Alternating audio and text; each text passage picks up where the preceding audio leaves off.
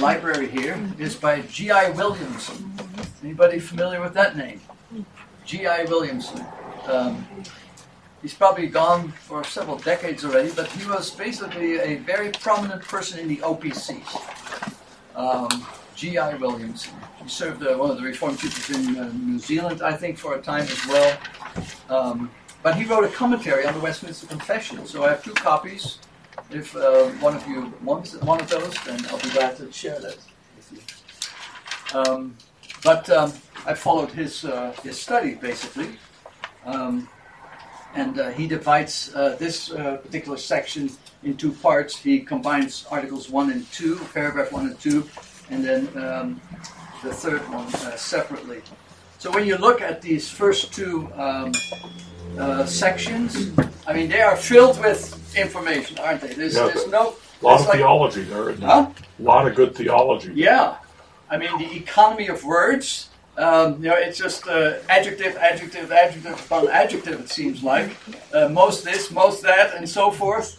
It is just loaded with content, with biblical content. And that is the beauty of the Westminster Confession and the other confessions, catechisms as well. They are very biblical, very accurate, very precise. And for theologians who are called to teach, pastors who are called to teach, elders who are called to teach. It is a tremendous tool that God has blessed His church with, these Westminster standards. So if I just list the various teachings that you can glean from these first 2 paragraphs, one is obvious, the first one, and that is, but one living God. So there is no other gods. We are not polytheists, but we are monotheistic. There is one true God. We share that belief as such with the Muslims and the Jews, obviously. So these are 3 world religions who teach, be it not all the same way, that there is one God.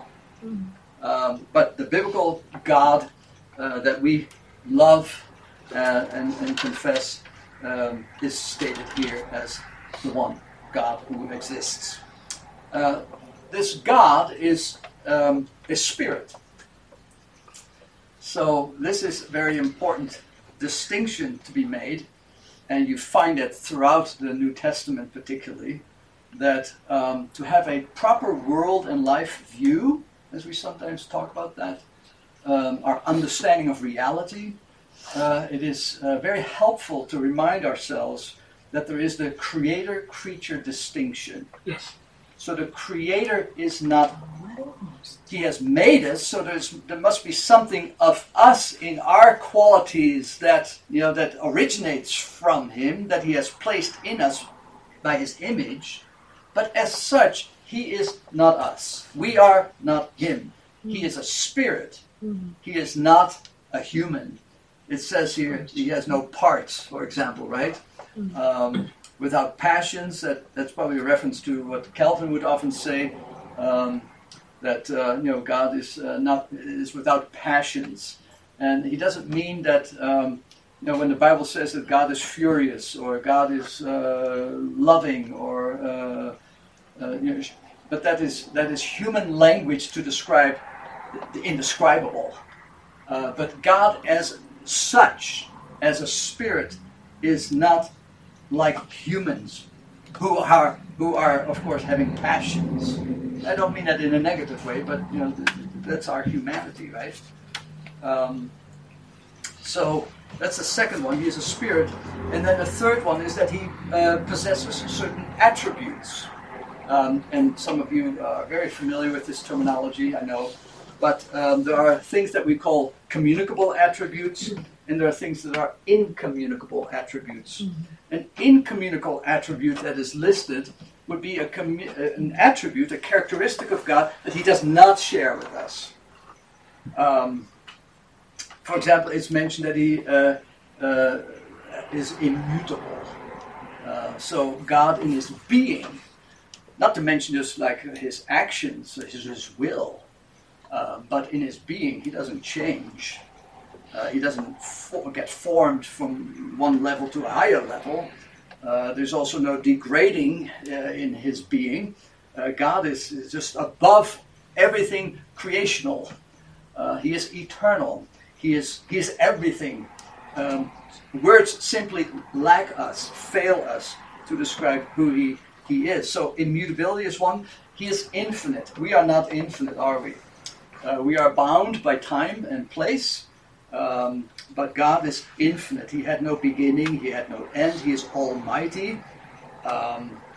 And he is also not, composite, that he is that there are parts to him. But there are also things that are that he shares with us. One more thing that is incommunicable is his what we call aseity. God is in his being not in need of others. He is independent to the nth degree. The fact that he created us doesn't give him more meaning and glory than if he had not done that. So God is independent of himself. He is self-existent. These are really deep thoughts and elevated ideas. But that is what the confession tells us of who God is. Then the communicable attributes are things like, we say that God is all-knowing. Well, we are not all-knowing, but we know some things, right? So that's what God laid into the creation, that we would be rational beings who by the gift of reason would be able to function the way we can. Wisdom. God is all-wise, but we can be wise too. And we're called to be wise. Goodness, love, holiness, righteousness. Even the element of God's sovereignty is a shared attribute because there is sovereignty, as we know from the history of humanity, that we call certain people sovereigns, right? Kings and queens in the olden days. They have authority that is sovereign, that is free upon and over others who are their subjects. So God has these various attributes, some of which he shares with us, some of which he doesn't share.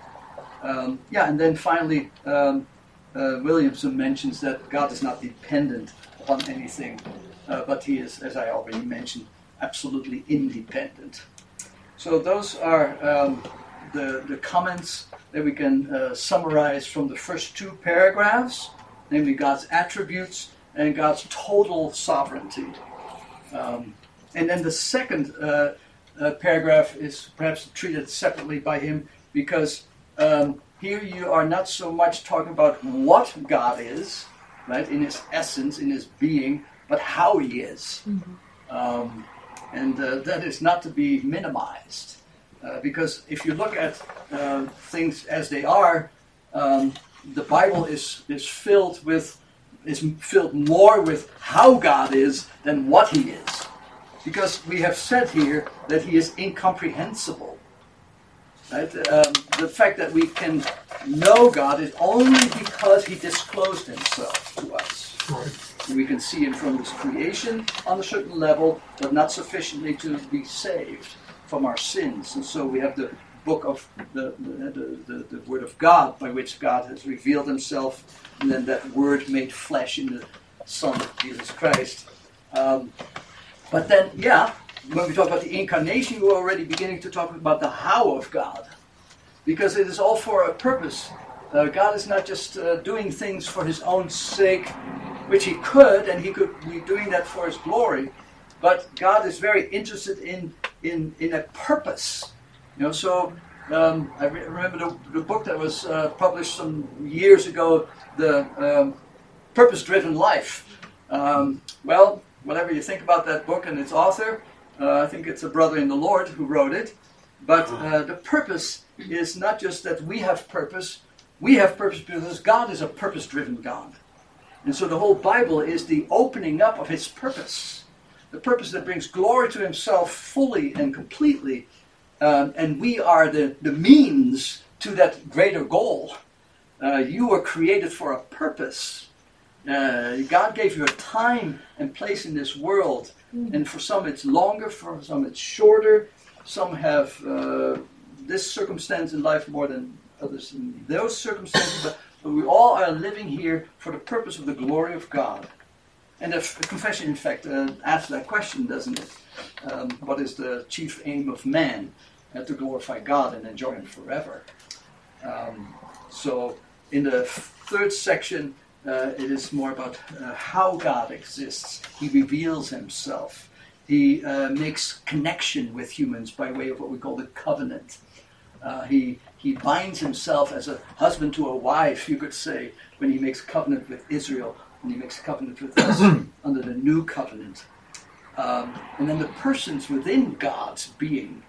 And this is, of course, goes completely beyond our comprehension, but that there is three persons in one being.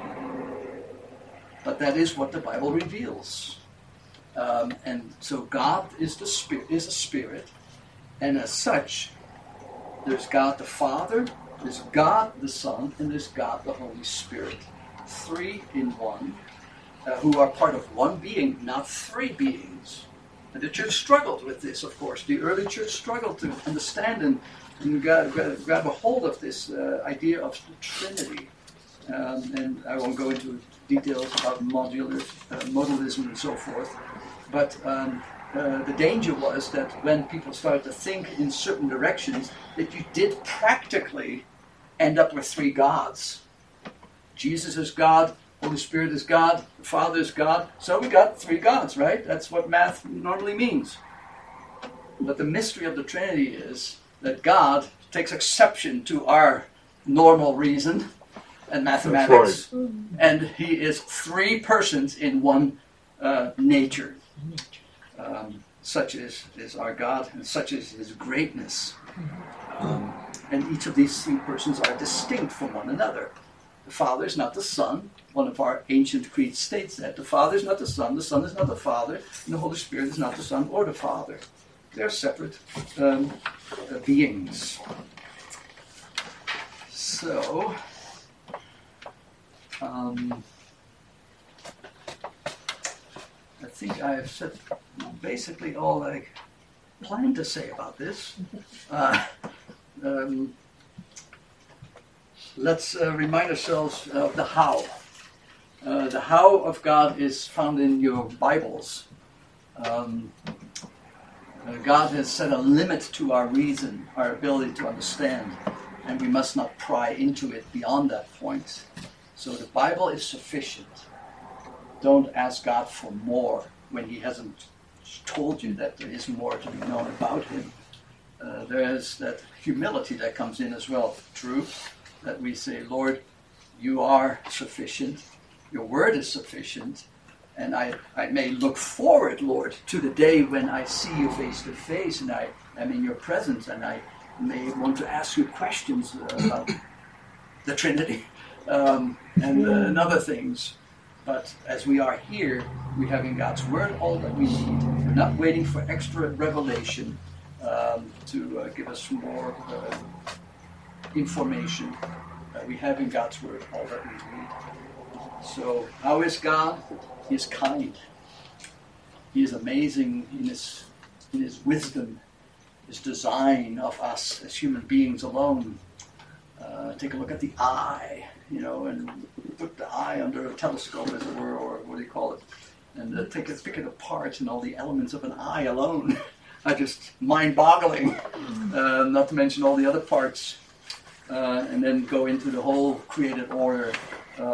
There's absolute design to it, in my opinion, because I know from God's Word that He is the designer, and that is a matter of faith, right?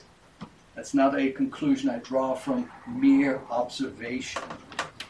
I should recognize from observation that there is a God, but I acknowledge this God thanks to faith, and that's a gift from God. So let us humbly give thanks to the Lord for the gift of our faith, of our knowledge of Him, our understanding of Him, that has led to a relationship with this great God, who is ever and forever above us. We call that his transcendence. God is immanent, but not in a pantheistic way. He does not become, even in the incarnation, then suddenly part of the creation. It is by his will that the Son of God became man. And as man, he could then represent man before an holy God in his humanity, while not having lost his divinity. But God is always the transcendent one, and he doesn't become part of his creation. Because if we forget that, then we should read Romans 1 and 2 again. Because that is exactly where we're reminded that is exactly the idolatry of all of us, that we begin to worship the creation rather than the Creator alone and only. All right. Are there any quick questions? Maybe I should talk about short answers. Long questions, short answers. If not, then you can always email me, you can call me. I mean, I'll answer the phone, but I do look at my phone. Let's pray. Father in heaven, we thank you so much for the Westminster Confession. Lord, we know and wholeheartedly believe that this too is not your word, but it is a tool, and we thank you for it. Father, we read these words, mostly adjectives, that seek to describe you. And there's almost a sense, Lord, when we are done reading it, that we could say, how presumptuous, that we now think that we have described who you are. And Lord, we will never be able to describe in fullness who you are, because your greatness, your majesty, your glory resists that as well. So Father, thank you for disclosing to us what we do learn of you, and which is faithfully reflected in this reading of today. And so we praise you, Father, Son, and Holy Spirit, triune God. Accept our praises. We ask it in Jesus' name. Amen.